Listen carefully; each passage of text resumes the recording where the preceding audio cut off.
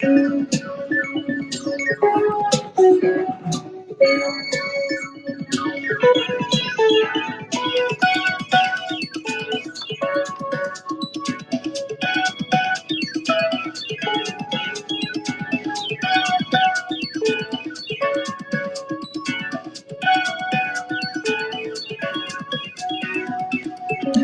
a question every digital artist asks themselves. Should I make physical work?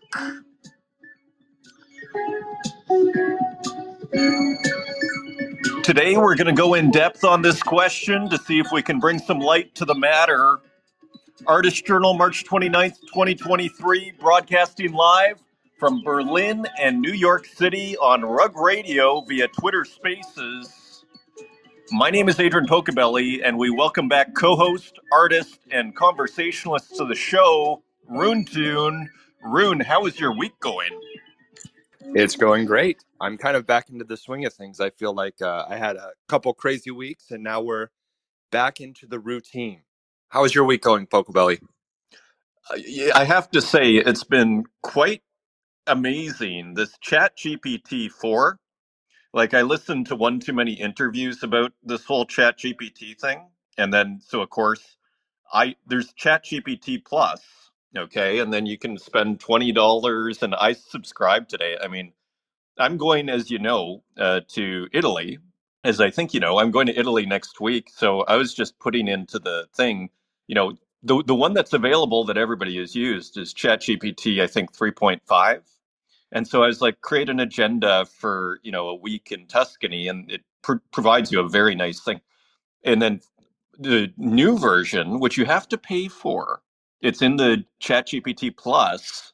That it's even more. It's like bullet points. It's all like, I mean, it's like an incredible personal assistant among many other things. So I've been kind of wrapped up in that, and also I've been uploading. As you know, I was just messaging you on this. I've just uploaded all the Twitter Spaces that we've done here on Spotify. They're not beautifully edited, but they are done well enough, and they're there. And now the new ones, as they come in, I have learned to edit them. So that's what I'm up to over here. Yeah, I saw that. I'm really excited to peruse these, especially the ones that came before our regular Twitter Spaces. There's quite a few up. Well, yeah. So it's kind of funny. When I first started the show, like the regular Twitter Spaces, I started, say, in mid-December, I think, or late December. And then I think you were on within like 2 episodes. It was just natural chemistry there, Rune Tune. And what I was doing before was when I had started actually the YouTube show, you can actually upload video to Spotify, but it just didn't seem worth it. And it was taking a lot of time. And there's hardly any viewers on Spotify. So I thought, meh, I'll leave the Spotify. So that's what you might see there. And then we imported it. And so you can't even see the video there anymore. So I probably need to clean up, actually. There are some ancient shows on there. But anyways, yeah, I'm excited for the Spotify. Me as well. So for this ChatGPT, the Plus version, is it a one-time payment or is it a subscription? It's a subscription, so it's not nothing, at $20 a month, right? I mean, that's a pretty dedicated subscription. So I'm going to do it for a month. It works faster. Like right now, I was trying to get stuff this morning as I'm using it more and more, as I think everybody else is starting to use it more and more. And it was getting busy. And part of the deal with ChatGPT Plus is you get a much faster speed with this. So it's pretty cool. It seems, when you consider, like, we can take transcripts from this show, and we can take, if we're talking about, I don't know, screen printing and pixel art, for example, we can take those paragraphs and we can feed them into ChatGPT, these very rough paragraphs, and say, make an article out of this, and it'll give us a beautiful rough draft for the most part. And then as long as you don't get lazy and you edit it from there and then add a bit of your own personality into it, you have an article. And I mean, that would have taken you 6 hours. Maybe you'd go back the next day and you're doing it in like half an hour. It's crazy. So, yeah. So that is wild. So you said you used it for your trip. What was it that you asked it to do? That it gave you like bullet point Yeah, ideas? right. So ChatGPT 4 gave me bullet points. So here's just kind of an interesting development, and then we'll get to our topic. I see the room is filling up here with some wonderful, familiar PFPs here. But basically, almost the exact query is create an agenda for going to Tuscany for 7 days, staying in an Airbnb in Livorno. And then it's like, okay, day one, hang out in Livorno. Day two, go to Florence. Day three, go to Pisa and see XYZ. See this monument, this monument. Then you should go for lunch at this place. So it's like better than a personal assistant. I've never thought about doing that. I'm probably going to play around with that. As someone who likes to travel, I mean, I came to New York for a reason. It's kind of like the entry into the rest of the world. My favorite thing to do is use Google Maps. I don't even know what I used to do before Google Maps, but to like prior to going anywhere, kind of suss everything out, save all the locations in a list and as, kind of bookmarked on the Google Maps. Imagine if ChatGPT had access to an app like Google Maps and you could be like, mark all the places you think it would be worthwhile going to. And then in seconds, it just does all the legwork for you. That'd be amazing. I think that's what it might do. Like my sense, and you're already hearing like newspapers are wanting to sue ChatGPT because uh, there is a there's a sense that they did a massive scraping of the internet. So I'm assuming that's probably anything that was available, including every single review that was on Google. And yeah, like you say, it's probably just a matter of time before you can plug in Google Maps into this AI. So yeah, it's pretty unbelievable for traveling. And I didn't come up with that idea myself. I was listening to an interview and I was like, oh, so it's well worthwhile. I'll just say before we get into our topic here, it is really worthwhile to keep tabs on this. It's wild. And you think, okay, $20 a month is a lot of money actually for a subscription of some digital product. But when you consider like what would a personal assistant cost you? And is it able where I can start pumping out 5 articles a day?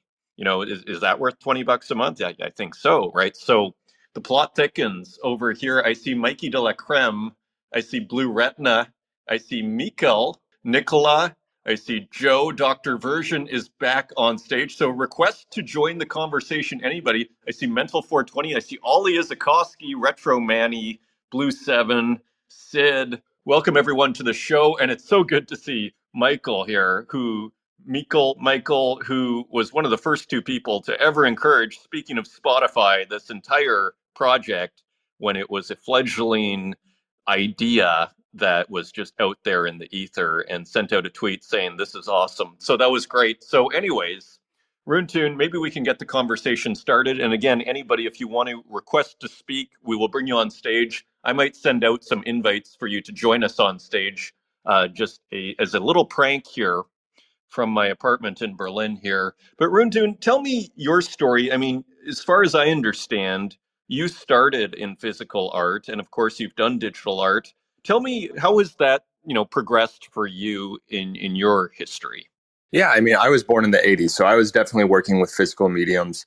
I mean, when Microsoft Paint came out, I was, you know, a curious kid, definitely played around with that, but I never took those digital tools very seriously. I guess it's just something you kind of are programmed to think going to school and learning art history, everything's these physical mediums. So yeah, I've been a physical artist for a lot longer than I have been a digital artist. And my transition into the digital arts was, well, basically taking photographs of physical work and minting them and running into just different personalities on Twitter and learning more about this, NFT community. It became clear that, like, for a lot of people, it's important. Actually, I think it was your show that kind of like sold me finally on this idea that if I'm going to continue, minting, I got to make an effort to have some sort of quality about the work that is like digitally native in some way or other. So a lot of what I've done up until this last year has just been taking these physical works, taking a photograph of them, and manipulating the photo to make it digital, either by like animating it, turning it into a GIF, or, something else. And I am at a point now where I've done enough GIFs and animations that I would love to see them hanging on a wall. And so that's kind of my, you know, outlook in terms of taking the work I've done that's digital and making it physical. I think it was in your show you had Neurocolor had created, what is it called? Impossible Objects. Is that right? It's possible. It's possible. Im- let me look this up. Sure. Impossible Objects.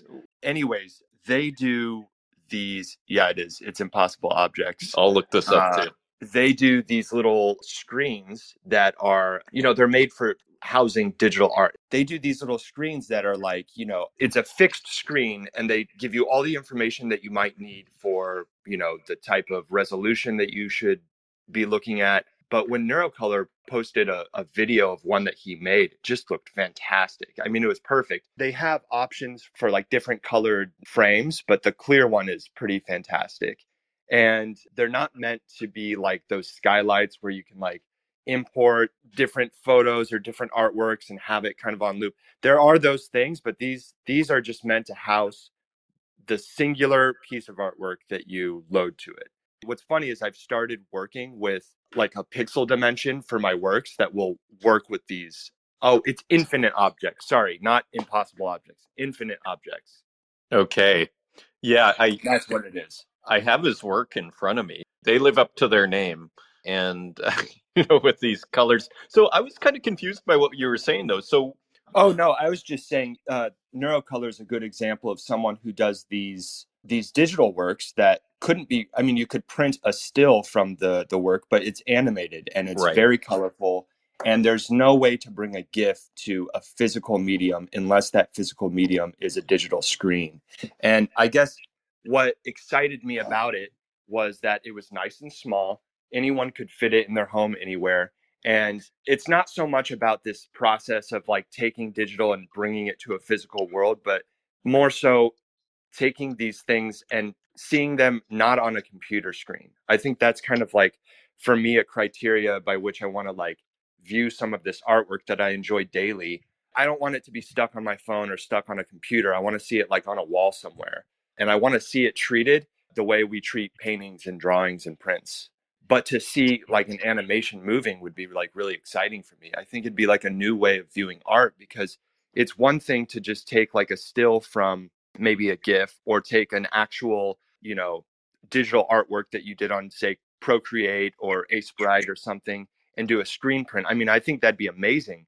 But to see animations hung up on the wall as if they were paintings, I think that would be a new way to view art within a space. I think it'd be really cool. And help me out. So did he achieve that, or did they? Oh, yeah. They here. Let me see if I can find Neurocolors. It's probably an old post, but Infinite Objects is essentially this company that allows you to take. They were made for the NFT community, essentially, and It's like it's like a frame. It's a digital frame. it's a digital frame. Okay, Exactly. gotcha. So you can show a GIF, for example. Yeah, and I'm Got sure it. that they have like a Twitter and all of that. Actually, So it's an interesting, yeah. Like, I mean, I've thought about the GIF. So in a sense, basically, I mean, the digital frame, though, and I remember what you're talking about. It is a screen, though, in all, when it's all said and done, from my impression. My solution for GIFs, I kind of had a weird one because I've done a few GIFs, and I thought, how would I make this physical? And it's actually quite fun, and it's that transition from digital to physical where all sorts of magic can happen.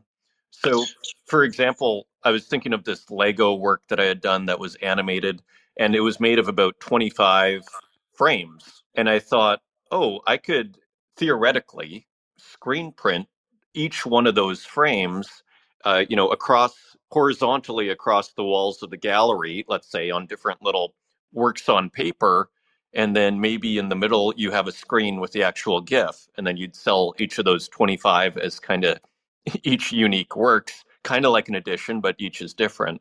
So yeah, in that transition from digital to physical, I mean, it's it gives you different sets of problems to solve, and in that it brings out kind of a different manifestation of the work, which is kind of Yeah, exciting. I like the way that you put that. It gives you different problems to solve. That's very true. And yeah, and so different opportunities and everything. I mean, another thing, the screen memories series that I do, where I'll put like these colors, really kind of hard edged colors on top of Renaissance paintings, let's say, that are kind of a lot of browns and everything. And welcome Dr. Version to the stage. That was also another, like, because before blockchain, and to your earlier point about physical and digital, like it was kind of digital was taken seriously, but I wouldn't say it was taken as seriously as it is today. Like now millions of dollars have been spent on digital artwork. It kind of was before, but you still had this problem. Like I remember going to a artist talk in Berlin in maybe 2018 or 2017, and they were talking about how, we're going to put the video on the USB and then we're going to sell the USB, and how that was actually how it's kind of how it's done, I think, still in some respects, because you can't put like a 4 GB file, as far as I understand, on the blockchain. So they still actually kind of do this. So anyway, Dr. Version, welcome to the stage, and I'm going to send out some invites to everybody too. But anybody request to speak, Dr. Version, how have you navigated going from digital to physical? Like, do you share this sense that I had, that in a sense it wasn't really taken too seriously, really, up until recently? I mean, I remember having a phone, and I was making a lot of work on a phone, and I remember showing it to this contemporary art, older sort of contemporary art person, and she basically was like, it was right out of a movie, that's a toy, is what she said. And I thought, wow, it's almost ominous in a good way. Anyway, what do you have to say, Mr. Version, Dr. Version? Yeah, I was thinking when you're talking about printing up each frame of a GIF, I've thought about that with my stuff. But I knew video art existed. I knew all this stuff was around. I mean, I was born in the 70s. I definitely, even as a kid, had a camcorder and messed around and made skate videos with my friends, and messed around with the filter. So I was always into that. But then I went to school and was going to be an architect, but that soon transitioned, thank God, into doing fine art and painting, even though I have strong opinions on art school and what they teach. But, I made a lot of work.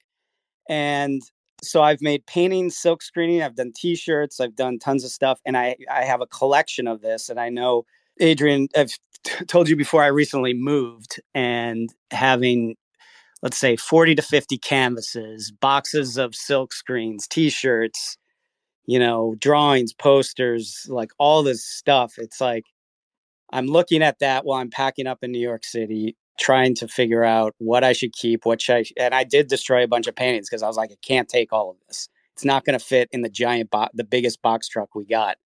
And it's expensive. So then I look at my collection on Object. I'm like, well, I wish everything was here. Like, just out of practical matter, as much as I love physical, paintings and the craft and, you know, the size and the scale and everything, it's just an easier path, and you can get your ideas out there, and you can keep the momentum going. I think it's really like sluggish now. And living in New York, trying to find a studio space, I always, in every apartment I had a corner of the room that got a little messy, that I did paintings over Man, I 20 hear some years this. living in New York. And what I did, I probably made, a couple paintings a year. I've done more work in the last year and a half and exposed it to an audience, and people have collected it. And I think, that's key to me. Like, it's just, the other way now, I would be like, I don't even know how I would go about it. Well, to your Um, point, I mean, I think you've highlighted so many of the issues that come with physical art, and I mean, it gets harder and harder to justify. I mean, it really feels like it's a luxury. It's a matter of, well, do you have the money? Do you have the space? Because it's all going to cost you money. And it's like, where are you going to do it? Where are you going to store it? I had the exact same problem when I moved from Toronto to Berlin. Paintings that I literally worked like, I was doing a painting a year. I think they're at my friend's place, like I don't know where my Techniques turntables are. Like physical, it's a real luxury and it's harder and harder to justify. And I can go, okay, this afternoon, let's say I have a couple of hours to spend on art. Okay, let's say am I going to do physical and then kind of, spend my afternoon with that? Or am I going to go digital and maybe sell something tomorrow and then maybe bring in $50 or whatever the case may be? You know what I mean? So it really is, I mean, luxury is the word that's sort of on my mind when I hear that. I've used this sort of argument, the whole like, oh, the physical process takes up a lot of space, to kind of sell people, the skeptics that I know who they're skeptical of NFTs and digital art. It's a good point to bring up. Dr. Version, speaking of these infinite object screens, your work would look fantastic on these. I don't know if you can see that. I posted it to our spaces, but this Neurocolor infinite objects digital screen is it's like made for your type of work. Thanks so much. I have seen those infinite object screens and they are pretty great. And that is like, how do you display this stuff? Because I think last week I was talking about how it's, I look at these as moving paintings, at least my work, and a lot of stuff I see.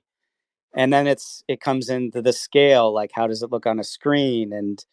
But yeah, I'd love to have one of those. And I still haven't figured out a way to display my object or my Tezos collection at home. I have a space above in the stereo, like above the stereo, above the turntable, and I just want a screen. So if anyone has any thoughts on how to cycle through GIFs, like, hey, a GIF is up for 10 minutes and then it goes to the next one, and I can look at my whole collection. Mainly I collect motion, even though, I like it all. But I think an advantage of video too is that or digital art, it can be motion, especially with GIFs. Are all of your works, your digital works, are they all the same dimensions? No, they're all over the place. That's another thing that, how do you do this? Unless you project them maybe, but they're not. Yeah. And it's something to keep in consideration, because it's kind of weird when you see something that doesn't fit the frame. We're just so used to it. And I don't know how that's ever going to be addressed. Well, maybe in the future, there'll be some manufacturing miracle that happens that allows people to choose the exact screen size down to the pixel before they, have one of these things manufactured. Yeah, just one other thing about digital and scale. And I don't know if anyone went to the refraction show last year at NFT NYC. It was in Gowanus, and great. They've done such a good job at presentation. But you walk in, and in the back, there's a giant Nicholas Sasson, 60 feet projection. And imagine trying to put something like that's physical. It was done so well where, and then that's how do you put that on a thumb drive, Brain 2, or if it's on the blockchain, it doesn't, So yeah, these are all things I'm thinking about with all my collection and everything. How do you display them? Do you get a projector? Because I just don't want to look at it on my phone or, laptop or computer. It's way too practical, this digital thing, isn't it? And moving and everything, and even working within, you can have undo, you can have layers that you can turn on and off, you can do variations, you can kind of reuse stuff. Again, it's just so hard to justify on a practical level. Now, on an artistic level, on a conceptual level, it does feel like it's still important, and it's actually kind of feels like a very rich area to explore. Like Runtun was saying, how he uses his physical work, if I understood correctly, as sources for his digital, right? And I think that's, a very rich area. And it's kind of funny, where I've gotten to with the physical is I would take my palette. I mean, these were the last things I was doing physically, say 6 months ago, is I'd take my, these paper palettes and I'd put a bunch of paint on them and, brush them around and then take a picture of that so that I could put it into my digital work, these kind of splashy paint marks. But I mean, that's how far it's gone for me, where it's sort of like I have canvases that have been sitting next to my wall for months, but so that is the extent of what I'm actually using and being able to justify, because I can, it takes me 5-10 minutes and I walk out with 20 pictures of paint that's sort of smushed around that I can import. So it's an interesting area conceptually, I think, because in a sense, these are siloed universes, I would argue. When we work digitally, we tend to mostly stay in a digital universe. And when we work physically, we tend to mostly work in a physical domain. Like we're not necessarily printing things off in Photoshop and stenciling them and then bringing them into our painting. But it seems that, like, if you asked me what was like the last big conversation in my world, from my opinion, of in contemporary art, it is this combining mediums. In the late Warhol, where he'd sort of, take a graphite pencil, take a picture, do an outline of Goethe or whatever, take a picture of that, blow it up, and then screen print that, with paint, with acrylic paint. I mean, and so he's, playing with scale and, as I always say, traveling through the mediums. And so conceptually, I feel like it's still a very rich area and will provide, opportunities and just, things that'll never happen if you just work exclusively digitally or physically. Dr. Version, do you have any thoughts on that? Yeah, that just reminded me, I went to Art Basel this year, first time, which was a lot of fun. I didn't, went to the main event, which was whatever. I've been to a bunch of art fairs, but there was a piece I saw, which it was in a dark room in this warehouse district way out in Miami somewhere. And it was a painting that moved. Like you look at it, you're like, that's a physical work. And at first, I was, what is going on? Is this some new infinite object screen? Is this like a lighted canvas or this? It was pretty magical. But then I realized there was a projector projected onto the painting. So it's a painting that was lit by the same image that moved. It was pretty incredible. I don't know if anyone's ever seen anything like that. I've heard of things like this before, but this was pretty well executed. If I have a video of it, I think I'll post it if anyone's interested. I didn't particularly like the art, but the technique was, yeah, it was like, this is somewhere that needs to be explored more or something. I would love to see a video of that. You definitely have to tweet that if you can. Okay. Yeah, I will. Okay, awesome. And I'm finally seeing these infinite objects in Runetoon's link here. I recommend everybody check out. I mean, it's quite stunning. I don't know if I've ever seen that. Maybe Beeple's work way back when. It's like almost in this hyper protective, what looks like mylar or glass or clear plastic, and with what looks like a tablet inside. We're still stuck with that ratio problem. But yeah, as you guys were mentioning earlier. Runetoon, do you have any thoughts on like you work with physical and bring it into digital? Do you have any just thoughts, and are you still doing that? And it seems like it the last few works I've seen from you, but any additional thoughts on this? Yeah, I've been working a lot more digitally and like just starting something in Procreate or Photoshop and using those tools. The last thing that open edition I minted, the reference was from a painting, but I mean, it's like one frame out of 60 is a reference to this physical work, and then the rest was completely digitally done. Something I was thinking about, it's very true what you say when, if you work exclusively digital, or if you, not even exclusively, if you work physically, you tend to be kind of sucked into working only physically, or if you work digitally, it is kind of hard to, have that sort of be almost like bilingual in a way with your digital or physical process. I know that over the years, like just being, trying to grow myself in this digital community, I have been working almost exclusively digitally. Actually, a couple weeks ago when my friend was here, that was the first time in probably a year that I've done any physical work outside of just some simple sketches. How did it feel? Oh, honestly, it felt great. Like if I had more time in my life, I'd love to be able to, be as equally prolific in both digital and physical work.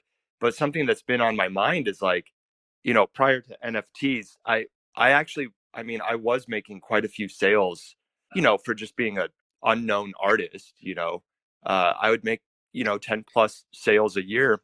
And a lot of those same people that I sold to over the last couple of years, some of them they've hit me up. They're like, "Oh yeah, I have a new space. I'd love to commission you for something." And it's just like this conversation is kind of it's a good one to keep me thinking about that, because it would be nice to take digital work and make it physical in a way that made sense for people who maybe don't have any interest in digital work whatsoever. Well, I think it's like, and I've mentioned this before, but I think it's worth re-mentioning. It really does, I think, just from a purely, PR point of view, if I see an artist that is doing digital and physical, I kind of just from a very basic level, maybe take them a little bit more seriously. And maybe that's totally an unfair bias. And I just call it a bias, but I think a lot of people might have that bias. Like it kind of shows range, right? It shows like, oh, because there is a sense, and fair or not, that maybe a lot of people just started doing digital, and that maybe they're newcomers, maybe they saw a way to make some money, and I think that's actually an unfair and assumption, but I think it's worth recognizing that that kind of way of thinking about this exists, right? And I'm not saying we should all just do, hey, let's, be the best find the best PR we possibly can and pursue that. But I think it's sort of as we're trying to make our way, trying to live from our art and already working, let's say, or not in some cases in physically, I think it's worth it. I think it like I just kind of, and fairly or unfairly, I tend to take that a little bit more seriously on just a basic level. It's funny you say that, because I feel like my bias works in the opposite direction. When I find out someone doesn't do any physical work and that they've only ever worked with digital tools, it makes me feel like a dinosaur, because I'm so attached to the physical mediums that I grew up with. That's hilarious. Yeah. So there you go. So Retro Manny, I'm so glad that you've joined us on stage. Welcome to the show. Where are you calling from? Hi, Adrian. Thanks for inviting me up. I'm calling from the UK, England. So yeah, it's around about 3 o'clock here. Awesome. Yeah, it's 4 o'clock here, so we're about an hour off here in Berlin. It's great to see you. So tell us about your work a little bit. Did you start physically and then move digitally? What's your story? I think, I guess I'm a digital native to some degree. Back in the early 2000s, I was studying film. And really, when we were making films at university, it was all about creating them for the screen, for projection, or to be seen at least with a physical audience, like with, next to different people in a particular room. And what I really find interesting about this whole conversation is it really reminds me of where we are now, like you watch films on your phone nowadays or various different devices just in your own space. And I just finished directing a project which was, it was a big project, a huge amount of funding, and we were just finishing up on the color grade, and we have to do a color grade for a cinema experience. So I won't bore you with the kind of technicals, but there's particular color spaces that you've got to use that make sure that it's seen correctly in a dark room, basically for the cinema. But the moment you send that to people for checking, and if they haven't got the right calibration of screen, or they're just looking at it on their phone, it looks horrendous. It doesn't look right, because it's a different way of experiencing the film. So it needs, different lighting and all this kind of stuff. So for me, that's kind of the same in terms of it being physical, as in being seen in a particular place with people next to you and everyone having to have that same experience, or it being digital where everybody can experience it in their own sort of space. So you've got to do different versions when you make a film. You've got to do basically a version for the phone. You've got to do a version for TV screens, and then you've got to do a version for the cinema. So yeah, that's kind of the history of what I do. It's a little bit different with my NFTs, but that's a bit of history. It's a very subtle point you bring up, because I assume you're working digitally, right? But it's almost like you're having to create these outcomes for different hardware that is going to show your digital, right? Like, because the iPhone is going to render your, color grade, I think you called it, in a certain way. And then, a cinema is going to have its own thing. Like, it's kind of like you're right in between there, because you're kind of dealing with the physicality of these screens and how they render, and all that sRGB and all that sort of thing, I guess, right? Yeah, exactly. And I think I mean, the whole point of it, why I bring it up is because even though it's still digital, like what I create is digital, digital cameras and everything, it's got to be, and it's projection on a screen, it's got to be a different experience because for some, it's experienced together with a bunch of other people in a space that they're all seeing at the same time. And so it's in a dark room. So it's like, how you have an art gallery, it's in a, the white cube, whatever you want to call it, it's got to be experienced in that way. And so it's got to be lit correctly, or it's got to be painted so that it looks a particular sort of way. And it's the same with cinema. Now, with my paintings, I've also recently had those exhibited at an art gallery, a big event where I live in England. And that was another hugely different experience, was trying to get the digital paintings that I've created on my screens to print out looking how I wanted them, and it's not a simple process either. Not at all. Sorry, continue. Yeah, no, like this is yeah. So it's a massive challenge because it wasn't created for that purpose, but you've got to try and enable it so that people can experience in that same way. And the funny thing is, we had a metaverse event like about 2 weeks ago where one of my pieces was exhibited there, and that tries to give a gallery experience, right? So you walk up to the piece and you can see it on the wall. And what I found weird about that was when you watch it in the like you see it from the wall, from your view as a character in the metaverse, it gives a completely different experience to when you click on it and just see it large on screen, like it's just, you're just clicking on it on YouTube or something. So there's all these different things you've got to consider when you're creating work, and it's all about that end. Like, how do you want people to receive it? How do you want people to experience it? Arguably, in physical, where you can control the space, is the best, and where people are interacting with each other while experiencing that piece. This is why I think having physicals is so good. Digital, you can't control how they experience it. You can't really have a say. It's kind of, you let it over to the internet or whatever and just say, well, however they see it, whatever their screen settings are, whatever device they're using, that's the way they're going to see it, and that's that.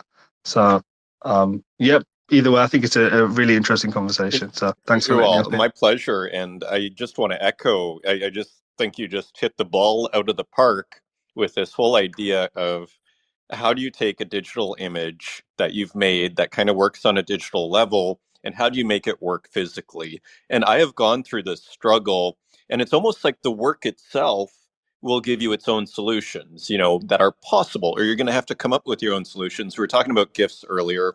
Maybe one thing you can do is you create 25, if you have 25 frames in the GIF, you create 25 different images, and then you also show the GIF on a screen in a gallery. You put the 25 different, things on paper, and there's your kind of solution.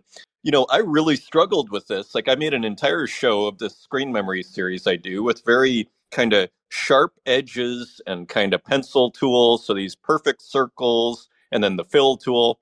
And I was trying to emulate these things. So, and I'd put those over top of Renaissance painting. So I was like, okay, I'll print out the Renaissance painting onto canvas, and then I'll paint over top this, mask that I do. And what I was doing was, first I did it manually. And so I had my little brush, and I would take like a week to try and re-emulate this mask.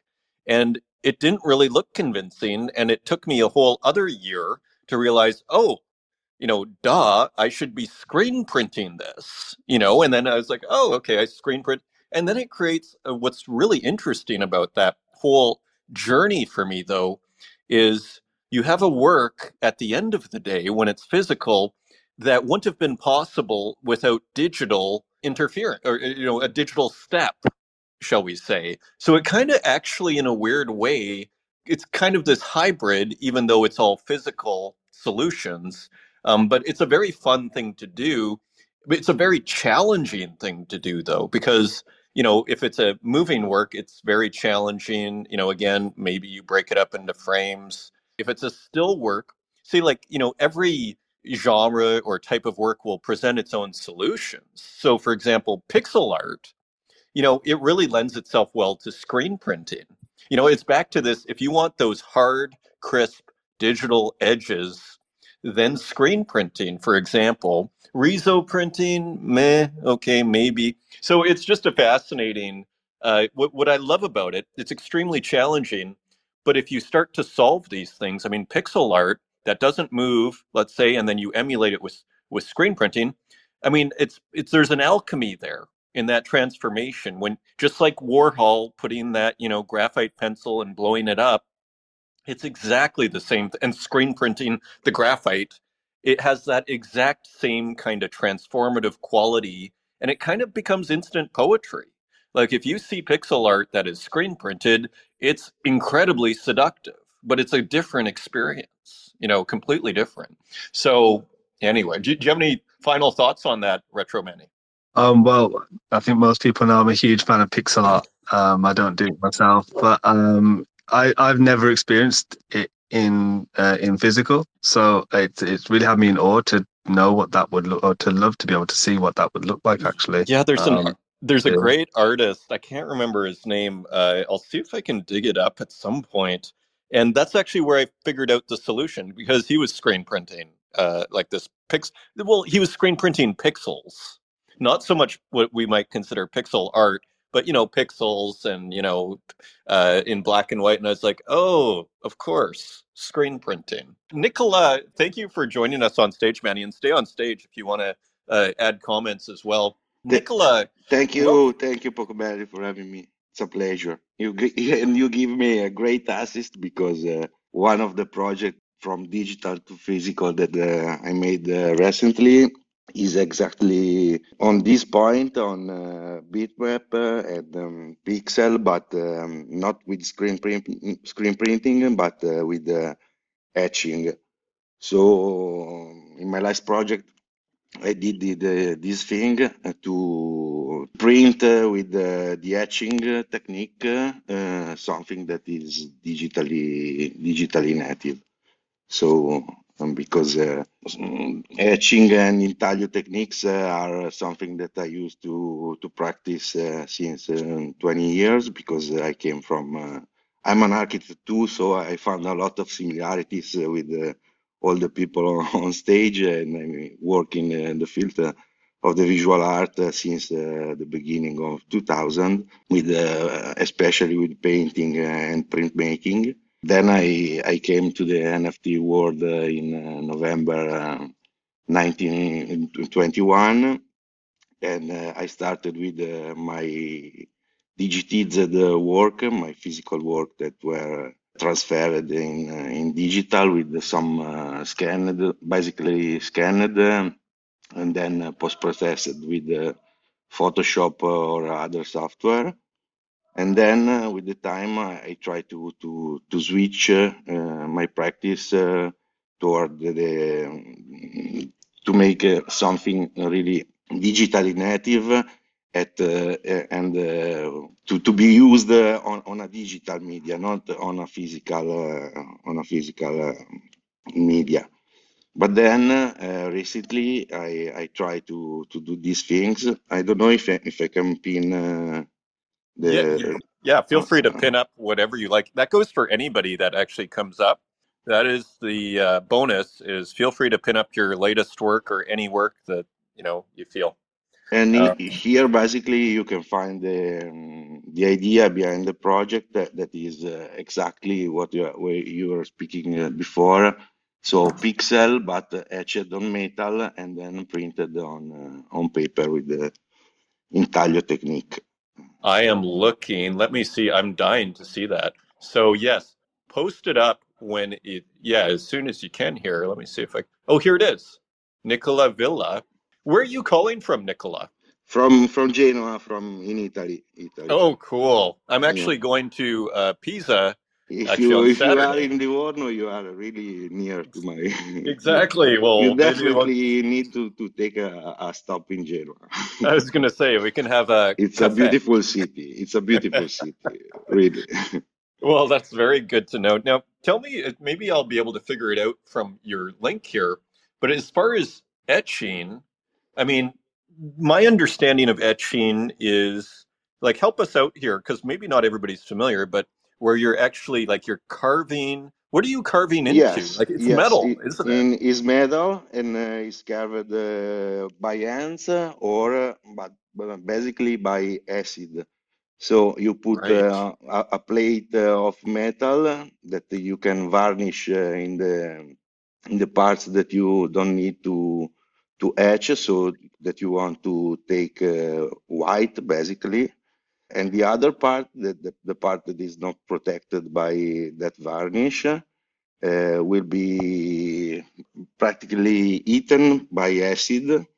So then, when you put ink on it to print, the ink will stay just in the carving and not in the other part of the plate.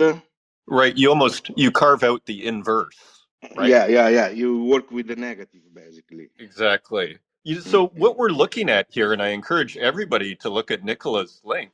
Did you manually, No, carve out it's, basically every pixel, and then basically, I used to do like this, or maybe painting with varnish with my historically works. But with this project, since I need to have the exact shape of the pixel on the plate, I used a photographic like transfer, like the one ah that you can do with the screen, the screen for the screen print, you know. right? So you can do transfer on etching. Yeah. Also, from screen Interesting. printing, you can transfer. But there is a lot of technique around this. But it's, as you where we're speaking before, is a big luxury to make intaglio prints right now. Well, For, absolutely. And yeah, like I've done lithography. I assume you've usually people mm, who've done etching have done lithography. They're usually kind of in the same studio, aren't they? And yeah, lithography, I still haven't wrapped my head around if you can do photo transfer. I was sort of told, yeah, but not really, and this sort of thing. So that is super interesting. And in that process, because it's not going to come out perfect, right? uh, So it's because not every pixel I saw there was square. yeah. The no in the other, because the first image are practically square, but you have Right. to make one process, because if you engrave just a line and you put in the acid, the line comes up really clear, etc. But yeah, if you have a surface to engrave, you have to put some texture inside the surface to make the ink stay and print out. If you look at the little square, they have a kind of texture of white and black, that is the texture that Yep. detain the ink to print. Exactly. Like it's not perfect, and maybe that's what gives it charm. Because Yeah, if it was absolutely. perfect, And also, when you print the etching, you have to print one by one, uh, by inking every time the plate. So you will never have the same output. There is something about manual part of the prints that makes the print unique in a kind of way. well, totally. I mean, and which also makes it very undigital. And tell me, like, I would find that very exciting as an artist because again, like I think you've come up with a pretty cool solution for okay, how am I going to make this physical? Are you excited about it?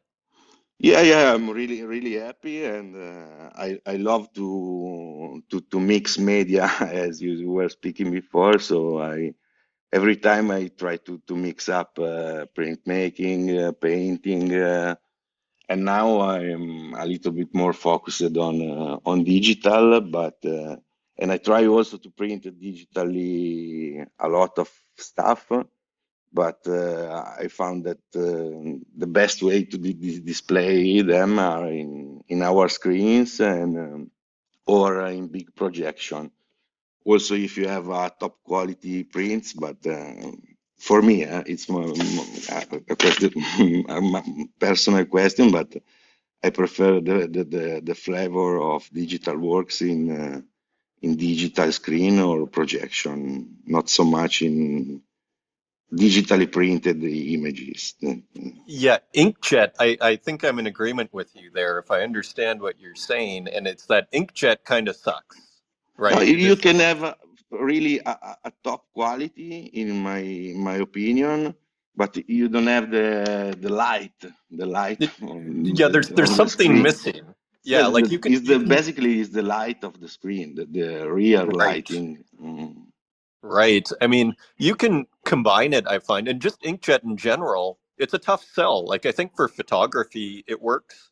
But yeah, and to your point, it lacks that kind of saturation, that light that Mm. shines through a screen, right? And so you're stuck with it's almost like instead of white, it's like black if when everything's mixed together. And you Yeah, know, you have to kind of rebalance the images when you have to print them respect to the digital view. You will never have the same effect, in my opinion. yeah, I agree. And just Also embroidery is another good things to think at. well, that's a very interesting question. Let's get to embroidery in a second here, but I was just going to say on, you know, they say how painting is dead, every 20 years or whatever. But I find when you're doing things like you're doing, let's say maybe some people would say, oh, etching, maybe etching is dead, it's all been done. But when you incorporate like digital into etching, I say, well, actually, there's new things being done because this wasn't even possible 50 years ago. And I think the same goes for painting.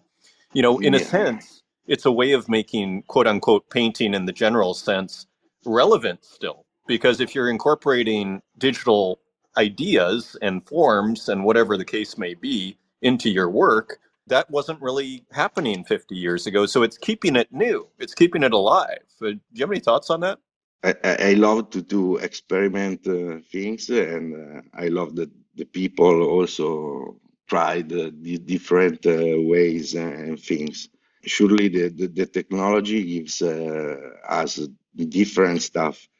Another example, the images that they put in the etchings are made with AE, just because I wanted to make something coming from AE that it was 100% digitally native. And I don't think that also that my paintings on Procreate are totally digitally native, because that there's your hands that paints on a digital surface.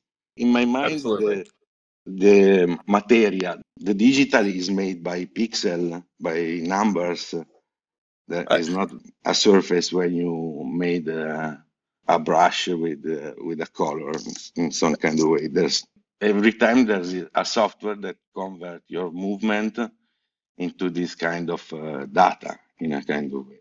I totally agree. There's a natural contrast there between the organic movement of an individual, making their work and, scraping, and then like a digital form that, let's say, this hard edge digital form, whether it's a pixel or a circle. There's a natural contrast there. Just before we finish up, what were you saying? You didn't say tapestries. What was the thing you were talking about? Embroidery. Embroidery. Yeah, digital embroidery from pixels, and try a good way to make the tapestry in a kind of way. Yes. And so can you I've sort of thought about this. Like you see those wonderful, tapestries by Raphael, I think in London at the Design Museum there, and I think they're spread out a few places. There aren't many, but you see that and you go, "Oh, I'd love to do tapestry, let's say, or embroidery as you say." Have you found any, solutions where you can just kind of go to a website and order this thing? I saw something here in there's a guy called Newin, and I saw something made in with digital embroidery. And Hmm. then I asked to my sister that have a little machine to make some experiment for me, but they are still brewing. Right. I Like wait to foresee some output. yeah, absolutely. Yeah, I think that would be incredibly interesting. Runtun, do you have any thoughts or any questions for any of our guests here? I like what you said about these new possibilities that form when kind of take digital to physical and vice versa. I think that's very true. Like that whole painting is dead comment. And well, not really, because look at these new possibilities.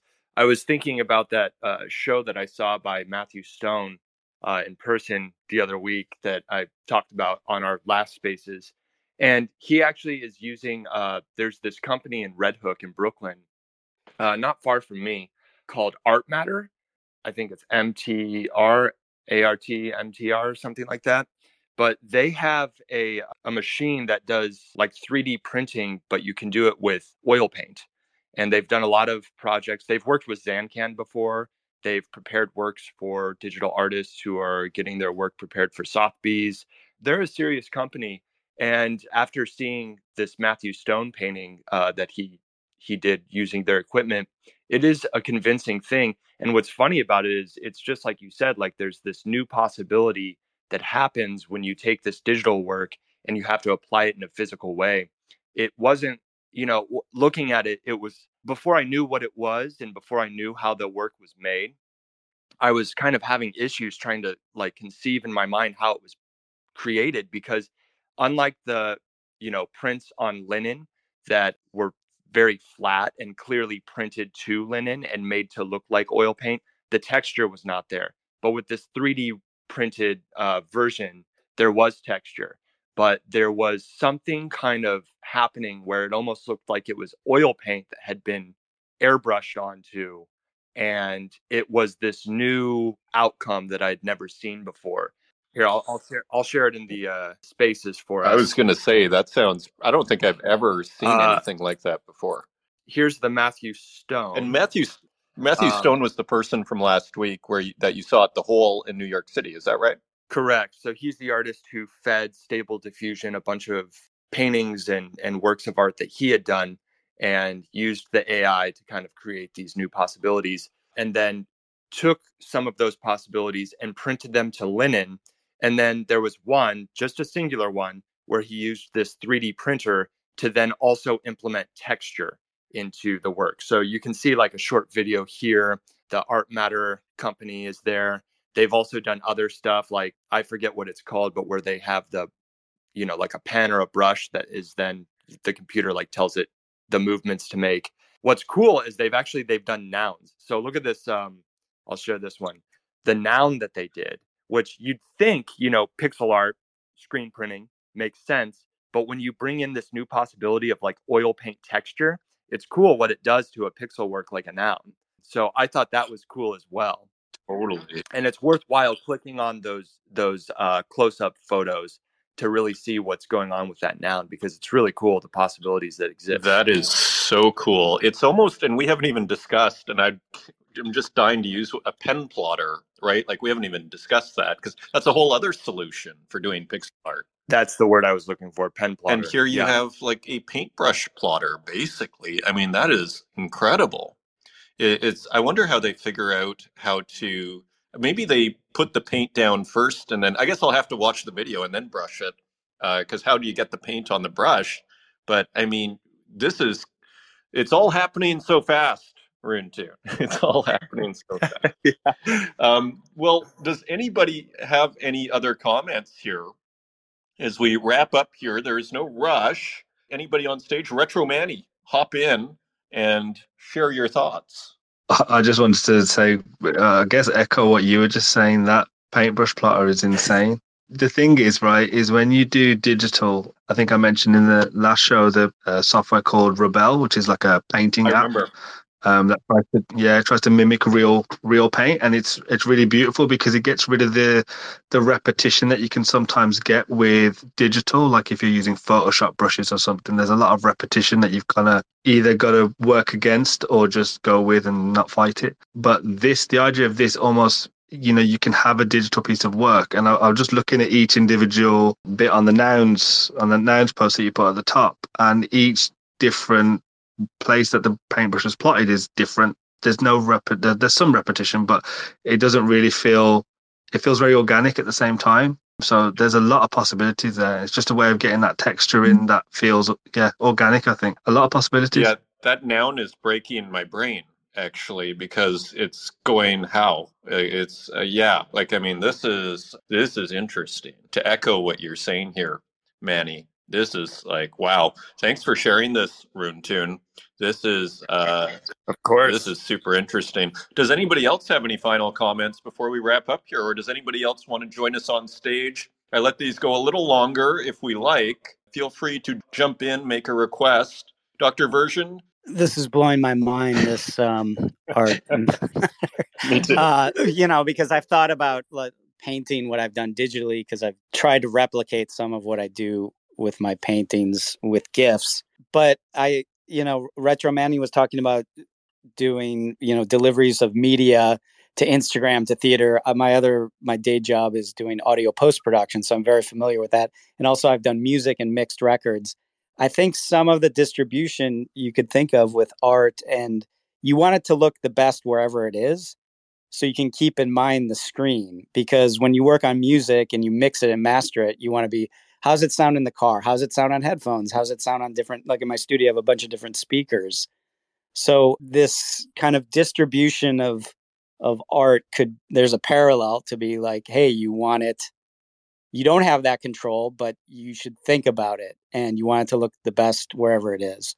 That's just an idea I was thinking of. Speaking in terms of distribution, like, I mean, imagine if you had one of these machines in every major city and you wanted to do an in-person art show. You no longer have to ship that work of art. You just have them printed there. I mean, it's a problem solver for sure. Well, and then you throw Midjourney 5 on top of this thing, and then it's like, okay, we solved the issue of, then you have these beautiful textures. It's like the chaos, the randomness in the brush, in a nice brush, is part of the beauty, right? And that makes, say, a brushwork beautiful and an inkjet kind of boring. If we had the Nouns inkjet, I don't know if I'm going to put that on my wall, but what we see over there, sure. What the heck? That looks like gorgeous. 100%. Right? Plus, I mean, I think this is kind of that proof that a lot of us believe in with these digital tools and AI art, where, there's so many skeptics out there. They just can't see the practicality of this, or I feel like with a lot of people who are kind of against digital art and AI art, it's this whole idea of like, oh, it's just more of the same. But when you see the noun printed like that, or when you see any of this stuff, it really, it's proof that there are so many possibilities on the horizon with this stuff, and the thing is so new. So I think it kind of gives credence to what we're doing over here. A wonderful place maybe to end this on. I mean, exactly. You have to keep an open mind, right? Like, I mean, because if you're like against AI or like, and then now I mean, the world is going to run away on you, and you're just going to be left there like, no, I'm going to keep painting with my brush, and I'm going to show the world, and I'm going to give rebirth. Anyways, I could go on and on. Nicola, do you have any final thoughts before we go? No, I wanted to say thank you, and I think the same things. I looks at a lot of things that are great. That is great also that someone is capable to use all the instrument to make things like pen plotters, for example. That is another funny things that they use pretty old printers, because the inkjet have changed also the printers word, and I found a lot of great stuff with 3D and also with CNC, not the constructive process, but the sculpture process of the pieces with 3D files.